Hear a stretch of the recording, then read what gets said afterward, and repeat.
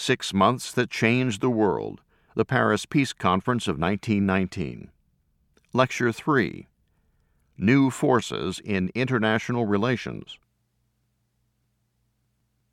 In previous lectures, I've looked at why the Paris Peace Conference of 1919 was called. It was called to deal with the situation in the world, and in Europe in particular, left at the end of the First World War, to try and make peace, to try and bring order out of what was increasingly looking like chaos.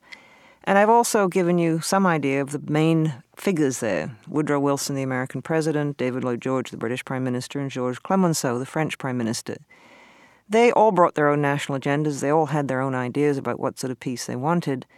But what they also had to deal with were the forces of the time. And I'd like to look today a little bit more at two of those forces, which were very difficult to deal with because they burnt very, very high. People had tremendous passion. One of those forces was revolution, in particular the revolution being espoused by the Bolsheviks in Russia.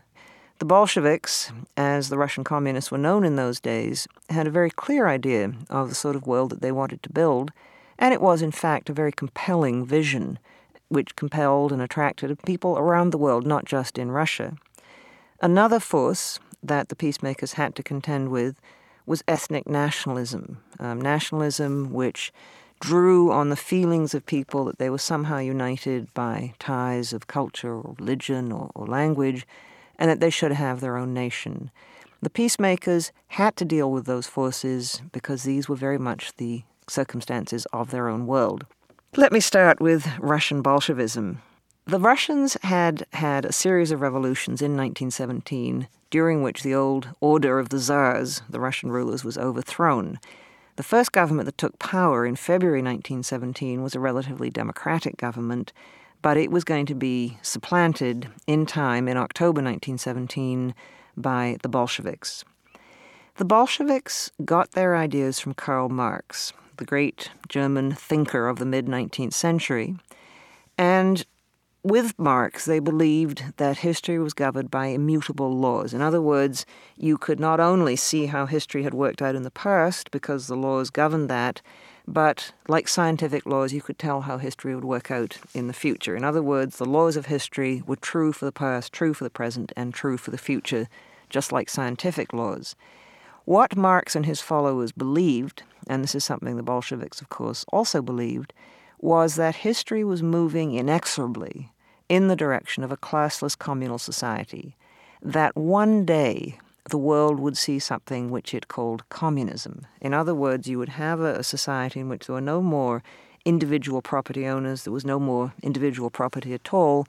People would live together in a collective sort of way, and they would in fact be a different sort of people. Marx and his followers believed very much that human nature could be transformed, that human nature was affected by the economic and social and political conditions of particular times. And so if people lived in a capitalist society, which was based on private ownership of property, then they would be individualistic and selfish and generally not cooperate with each other. But in a true communist society, and this was a vision that was held up, it wasn't going to happen right away, but it was going to happen sometime in the future. In a true communist society, there'd be no more private property and no more of this selfish individualism which marked capitalist society. Marx was rather sketchy, in fact, about what communist society would look like, but he left a few hints. In communist society, people would work for the good of society because they were, of course, thinking collectively, and they would take from that society only what they needed to survive. His famous phrase was, "From each according to his abilities, to each according to his needs." He also talked about how people could do one thing in the morning, they might be a philosopher, in the afternoon they might go fishing. It was an attractive vision, and it was a vision that was going to attract millions, literally millions of people, both in Russia and around the world. Now, what Marx had argued is that society moved through a series of stages, and that you couldn't really jump the stages ahead. That, in other words, you had capitalism with private property, it produced industrialization, it produced a large working class, and then that large working class would move history ahead in the direction of communism.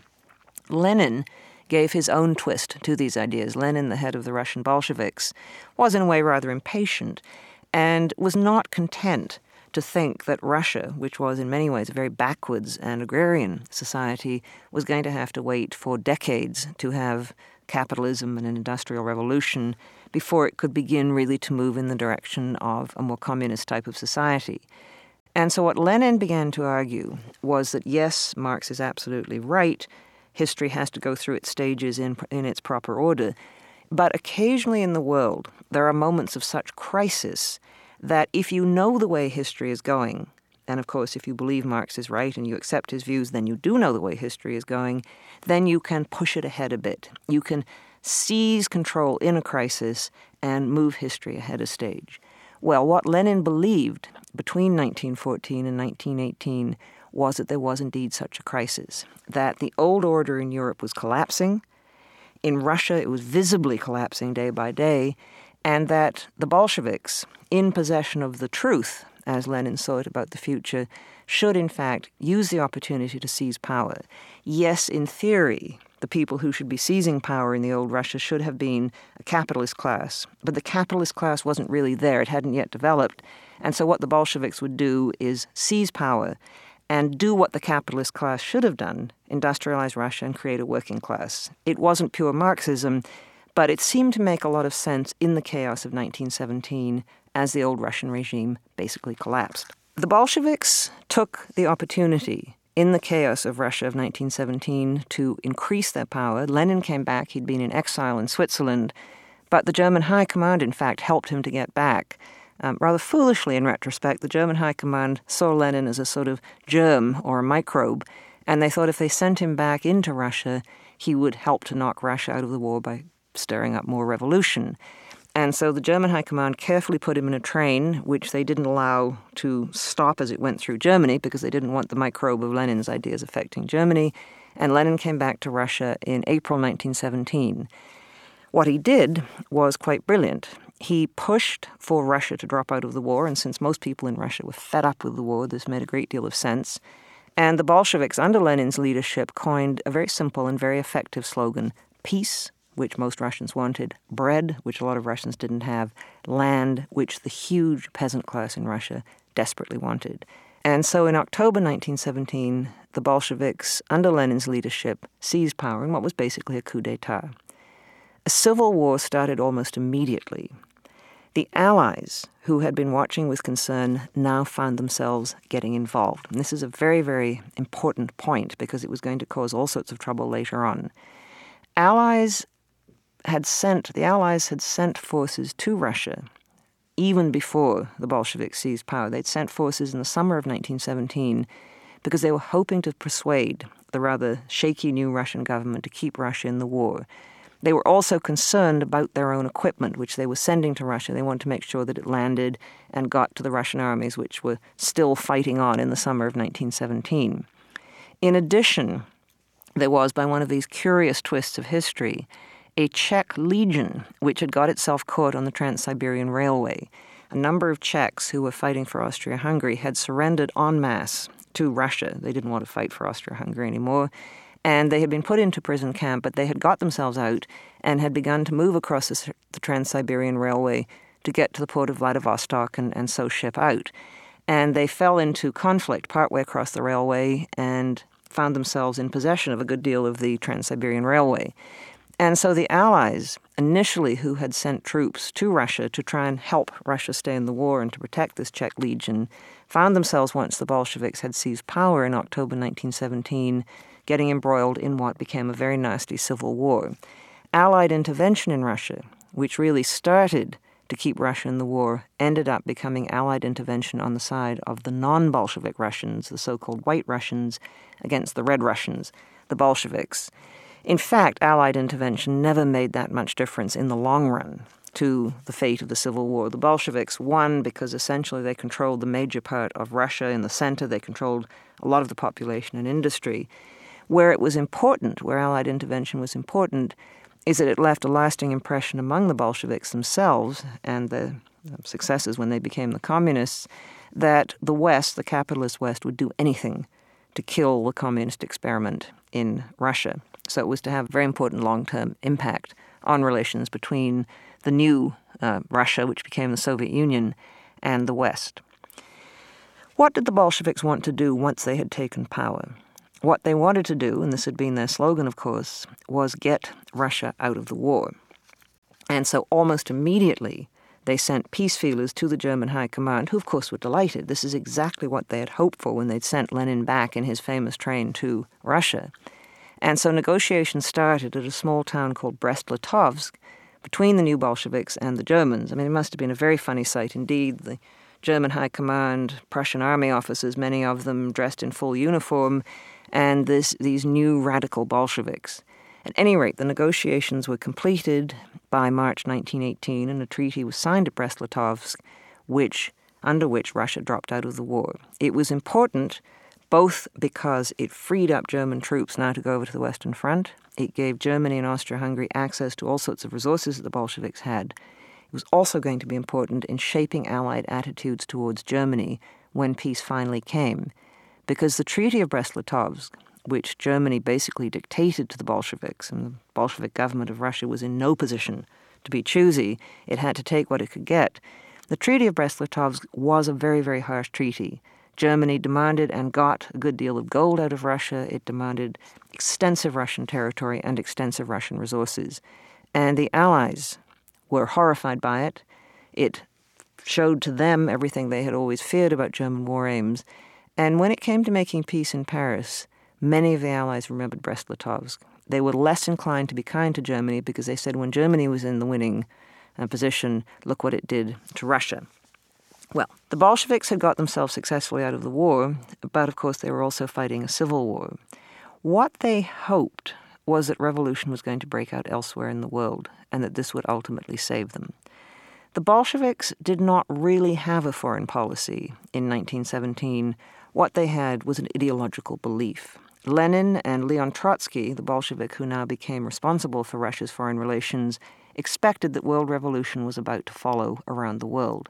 And so they didn't really see any need for a foreign policy. Why would you bother to negotiate with governments such as the government of Britain or the government of France, which were going to be swept aside in a worldwide revolution? Trotsky, in fact, went into the old foreign ministry, which the Tsars had, opened the secret files, which turned up some very interesting stuff indeed. He found all sorts of secret agreements that the Allies had made about carving up parts of the world, published those secret agreements, much to the embarrassment of the Allies, and then basically expected he'd shut up shop. He said there's no need for a foreign ministry anymore because we're going to have a worldwide revolution and we're going to have a worldwide communist-dominated world.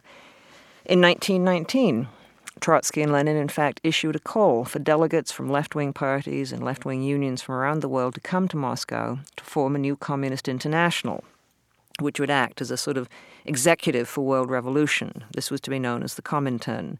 And they published and broadcast appeals to peoples all over the world, workers, the oppressed of various sorts, to rise up and overthrow their own governments. This, not surprisingly, sent various nervous tremors through the rulers of Europe and the rulers of the United States and countries such as Canada, who saw themselves being swept aside by revolutionary upsurges from below. This was a fear that had existed in Europe before the war, and it wasn't entirely a new fear. But in 1918 and 1919, the 2 years after the Bolshevik seizure of power in Russia, it looked as though revolution was finally going to come. There were outbreaks all over Europe. In Germany, as Germany was finally defeated and sued for an armistice, councils of workers and soldiers disobeyed their bosses and disobeyed their officers and seized power, and in fact very consciously modeling themselves on the Bolsheviks. They set up what they called Soviets, the term that the Bolsheviks used for councils. In Austria, you had revolutionary upsurges. During the peace conference, there was briefly a communist government in Bavaria. In April 1919, a communist took power in Hungary, and that government was going to survive until the beginning of August 1919. And so there were very good grounds for fearing that Europe was going to have a series of revolutions which would really sweep aside the old world. In France, there were radical demonstrations and strikes, some turning very violent. I mean, on May Day, the 1st of May, 1919, as the peace conference was in full stride, the whole city basically came to a stop because of demonstrations and strikes, and there were violent clashes between the police and some of the radicals, and people were killed In North America, the International Workers of the World, known as the Wobblies, threatened to bring anarchy into American labor relations. In Winnipeg, a city in the Canadian prairies, there was a general strike, which many people saw as the first signs of revolution in North America. And so what you get in Paris in 1919 as they try and make peace is the peacemakers looking very nervously over their shoulders, not just at Russia and what's going on there, although they're very nervous about that, but also looking very nervously over their shoulders at their own peoples. In fact, some historians, Arnaud Meyer among them, have argued that the peace settlements in Paris really were shaped by this fear of revolution, shaped by a need to contain revolution. I'm not sure that I'd agree entirely with that. I think the peacemakers were certainly aware of the dangers of revolution. I mean, that was something that they worried about. But they also had many other things to worry about. And on many occasions, I think you got people saying, look, yes, they're revolutionary upheavals, but does it really amount to a full-scale revolution? David Lloyd George, the British Prime Minister, said to someone one day, yes, there are all these upsurges and upheavals and violent strikes, but he said the old Europe is pretty strong. He said, I'm not really that worried. You also got people using the prospect of revolution rather cynically. A number of the petitioners who came to Paris, and remember lots of people were coming to Paris, to this center of world power, to ask for various things from countries to votes for women, some of the petitioners also used the threat of revolution. The Romanians, for example, came to Paris and said, we must have territory. We want, in fact, about half of Hungary. If we don't get it, we will probably have a revolution, and that will bring revolution further into the heart of Europe. You also had a wonderful example of a Canadian diplomat in Paris, Canada's legal advisor, who found it rather helpful in personal terms. He was having really rather a good time in Paris, and he was writing letters back to his wife in Ottawa, which was by no means to be compared with Paris, and he was describing going to the theatre, and he would go out in the evenings, and he would describe French women, and he wrote to his wife in Ottawa, and he said, they're really quite attractive. And we discuss, he said, in the Canadian delegation, whether French women have better ankles than Canadian women, and we think that, yes, they probably do. Well, after a number of letters like this, his wife wrote to him and said, I'm coming to join you. And he then wrote her the most wonderful letter, saying, yes, of course you must come. I've missed you enormously. When you come, he said, I'd put a few tins of food in your luggage and some stout boots, because there is probably going to be a revolution in Paris, and there won't be any food, and you're probably going to have to walk back to the English Channel and try and get a boat back to England if you can get there. So, she didn't come. So revolution was something that people were certainly very conscious of, but how much they really were frightened of it is very much, I think, another matter. That still left the question of what to do about Russia. And this was a tricky one. The Allies were there on Russian soil, increasingly involved in the Russian Civil War. Should they be there at all? And there was a lot of discussion about that. There were hardliners such as Winston Churchill and Marshal Ferdinand Foch, who was the supreme Allied commander-in-chief and also the leading French general. Both Foch and Churchill argued that more Allied troops should go to Russia, that they should intervene, they should strangle the Bolsheviks in their graves, that they were a menace to Western civilization. Churchill said, among other things, that the Bolsheviks were blood-stained, hairy baboons. I mean, he couldn't stand them. And Foch was an interventionist as well. Lloyd George took the point of view that we can't intervene, that we'll have to deal with whichever government emerges in Russia, and if it's the Bolsheviks, we'll have to deal with them. Woodrow Wilson took a similar view. He said, in fact, in his 14 points, one of his 14 points, that the Russians should work out their own fate without outside intervention. In fact, even the interventionists were forced to admit that they didn't have the troops. There was one very telling discussion in the Council of Four where there was a lot of talk about going to Russia. Orlando, the Italian prime minister, was saying, we must go in, we've got to destroy Bolshevism. Lloyd George said, fine, you want to go in, how many troops have you got available? And there was a silence, and Orlando said, none. And Lloyd George said, neither do I. And he said, the French don't either. We can't do it. And so although there was talk of intervention, in fact, it was very half-hearted. In the course of the peace conference, a number of the Allied troops that were, in fact, in Russia were withdrawn. The Allies simply, again, did not have the ability to project their power into Russia. And I've talked about this lack of power before. And they may have looked powerful on paper, but that power was limited. The other issue with Russia was not the intervention one. That was a very important one. The other issue was whether or not Russia should actually be at the peace conference. And this was a tricky one. Russia had been an ally up until 1917. And so you could argue that Russia really should be at the peace conference, was entitled to be there. Clemenceau was completely against this. He said, look, Russia dropped out. It made a peace with Germany, which released all sorts of German troops to come and fight us on the Western Front. They should not be invited. Lloyd George and Woodrow Wilson tended to argue the Russians should be there, but then they ran into the problem of which Russians, because a civil war was going on in Russia, and so it wasn't clear who was the government of Russia, and it really wasn't going to be clear until 1921.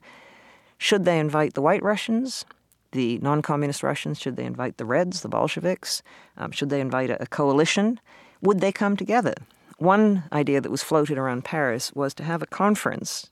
Clemenceau said not in Paris. This was a conference of all Russians, of all political factions. No, said Clemenceau, I can't have it in Paris. And so it was decided they would have it just off Istanbul, on an island known as Principe, the Prince's Island, which was sort of a summer resort off Istanbul. They would invite Bolsheviks, they would invite non-Bolsheviks, they would invite some of the old Tsarist people, they'd invite some of the Democrats, and they'd see if the Russians could hammer out a common position. It was going to happen, invitations were sent out, and in fact it simply fell to pieces. The hardline non-communist Russians didn't want to sit down with communists, the Bolsheviks, and the Bolsheviks didn't in fact want to come. The Bolsheviks at this point, remember, still thought that a world revolution was about to break out. Why should they bother to talk to capitalists? And so the idea of trying to get some sort of coalition which would represent the Russians in Paris fell down. Various other attempts were made to try and deal with the situation in Russia. A young American called William Bullitt was sent to Russia in the spring of 1919 to talk to the Bolsheviks, and he came back and reported the Bolsheviks seemed rather nice, but again, nothing was decided. And so Allied policy on Russia really remained rather confused. Yes, there were Allied troops on Russian soil, but it was quite clear they were going to be withdrawn very soon, and it wasn't clear which Russians you dealt with. So one of the major forces that the peacemakers in Paris were grappling with was this whole force of revolution, usually summed up in those days, at any rate, as Bolshevism. But there were other forces in the world as well, of course. And the second one that I want to look at in this lecture is the force of ethnic nationalism. That, in the way, is perhaps the more interesting one for us today, because ethnic nationalism is still with us, whereas Bolshevism or communism has vanished.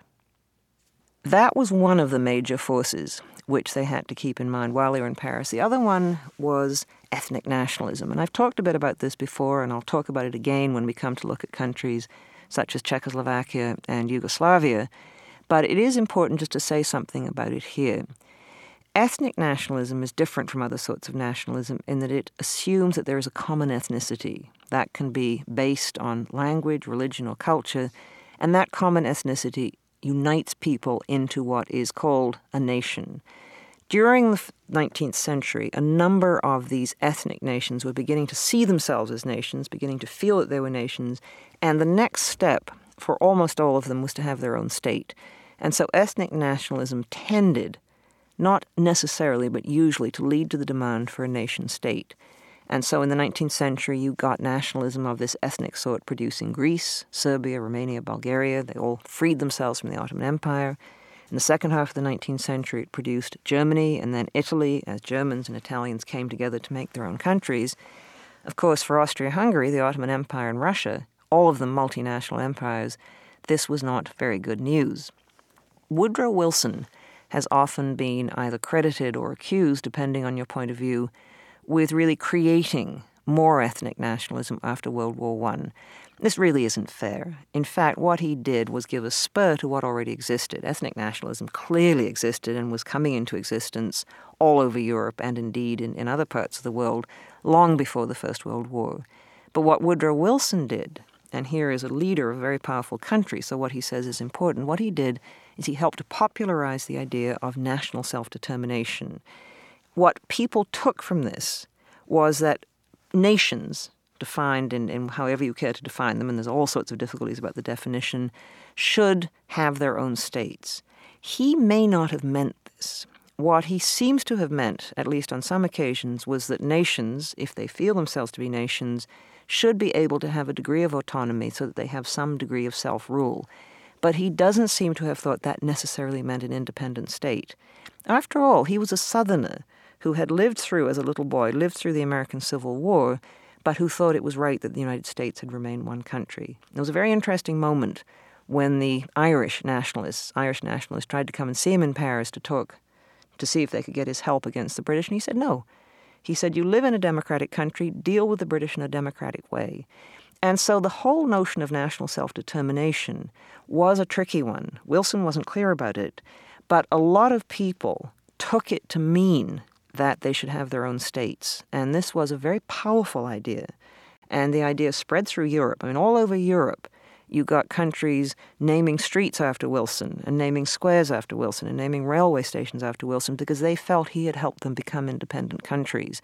And it spread beyond Europe. Again, the idea of national states was probably spreading beyond Europe anyway, but Wilson's promotion of the idea and his apparent approval of the idea had tremendous reverberations in the Middle East and further afield.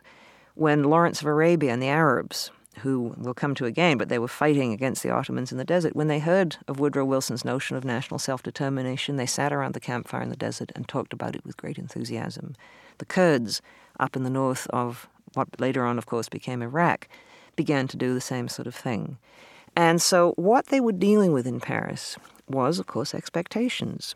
Fears and expectations. Fears of revolution, and that was going to influence the peace conference and the peace settlements. I would argue not as much as some historians would say, but certainly it was there in their minds. What they were also dealing with, another force they were dealing with, was this whole force of ethnic nationalism. And this was given a tremendous boost by Woodrow Wilson's talk of national self-determination. The problem with national self-determination, and Wilson later on, I think, admitted it. He said to Congress, and later on, he said, if I'd known what trouble it would create, I never would have said it, because I didn't realize quite how many nations were out there. And the thing about nations is there isn't a finite number in the world. New ones keep appearing. We're seeing it even today. Once people begin to feel themselves to be a group, that's when they begin to push for national self-determination. The other problem, I just want to tie this back into Europe, the other problem in Europe was that the peacemakers were having to draw boundaries, and in many cases they were being asked to draw those boundaries on the basis of ethnic nationalisms. And the problem in the middle of Europe, it couldn't be done without leaving a lot of people on the wrong side of the line. History had left the population of Europe so jumbled up, particularly in the center of Europe, so that you would have a Hungarian village next to a German village, next to a Czech village. I mean, there simply were not neat ethnic bundles in the middle of Europe. And so when it came to drawing boundaries, it could not be done. The peacemakers, the big three in particular, set up a whole series of specialist committees to deal with borders. And so they set up a committee on Romanian affairs. They set up another committee to look at Polish borders. They set up another committee to look at the borders of the new Czechoslovakia. Yet another committee to look at the borders of Yugoslavia. And these committees worked very hard. A lot of them were specialists, university professors, diplomats, and they really tried, I think, very hard to draw good boundaries. But they couldn't do it to the satisfaction of all the ethnic nationalisms. To begin with, different ethnic national groups tended to demand the biggest boundaries they could think of rather than the smallest. Secondly, the population mix meant it couldn't be done. And so when the boundaries, the borders, were finally set in the middle of Europe by the peace conference, a third of the population in the center of Europe was living on the wrong side of the borders, and that was going to cause endless trouble between the wars. Well, a number of these issues, how to deal with revolutionary Russia, how to deal with ethnic nationalisms, how to deal with all these demands that were coming in day by day to the peace conference, came up in the first few weeks that the peace conference opened. And while it grappled with Russia, grappled with revolution, grappled with some of the demands coming before it for a Yugoslavia or a Poland or a Czechoslovakia, they still had to deal with the real reason, the main reason why they had come there, and that was drawing up the peace terms, drawing up the terms with Germany. They'd barely made a dent in that. And they had, at least Woodrow Wilson had, a great concern. He was worried that all these other issues, these issues of borders, new countries, peace terms, would somehow sideline his dream, the reason he had come to Paris, the reason he felt the United States had entered the war. And so Woodrow Wilson, as we will see in the next lecture, was going to insist that the first matter of business at the top of the agenda of the Paris Peace Conference, as it started its serious work in January and February 1919, should be the League of Nations. After listening to Lecture 3, a student posed this question to Professor McMillan. Nationalism seems like it was a fairly disruptive force. Do you think it's always a bad thing? Let's listen to the professor's response. I think we need to distinguish between two different types of nationalism. There is the nationalism which I would call civic nationalism, or people sometimes call patriotism, where people who share values, live in a country, feel an attachment to that country. They don't necessarily speak the same language or share the same religion. That's not the important thing. The important thing is being a citizen of that country and wanting to support it. The nationalism which was stimulated by the French Revolution was that sort of nationalism. I mean, one of the first things the French Revolution did was to say that Jews, for example, could be French citizens as well. And so they didn't have a definition of what it was to be French. Anyone who lived in France, supported the revolution, was part of the French nation. The other kind of nationalism, and it's the one that really is the one, I think, which has caused so much disruption and what they were dealing with at the Paris Peace Conference, is ethnic nationalism. And that comes about when you begin to get a group of people seeing themselves as linked in certain ways. And it usually involves language, it often involves religion, it can involve blood, as it did with Hitler and the Nazis when they talked about the Aryan nation. What that sort of ethnic nationalism does is say, we're part of a group and you're not. It draws lines and it excludes people. And so even people who want to be part of the ethnicity, if they don't have the right set of characteristics, can't be. And that's where I think ethnic nationalism is potentially so dangerous. It comes about, or it came about in the 19th century, when people began to argue that language was the mark of a people, that people who spoke the same language were in some sense linked. It also came about, quite frankly, because of people like me. Historians began to write the histories of these ethnic groups. And of course, what they tended to do was pick out the most glorious bits or the bits when the ethnic groups had been most victimized. And that helped to create a sense of identity. Ethnic nationalism inspires great loyalty and has inspired tremendous deeds and feats. But it can be very, very dangerous because it seems to me at the heart of ethnic nationalism is this saying, you're in and you're out. And when you start doing that, it means that those who aren't part of your ethnicity, even if they live on the same soil, even if they live in the same village, don't belong there any longer. And that was going to be one of the curses of Europe in the 20th century. This ends Lecture 3.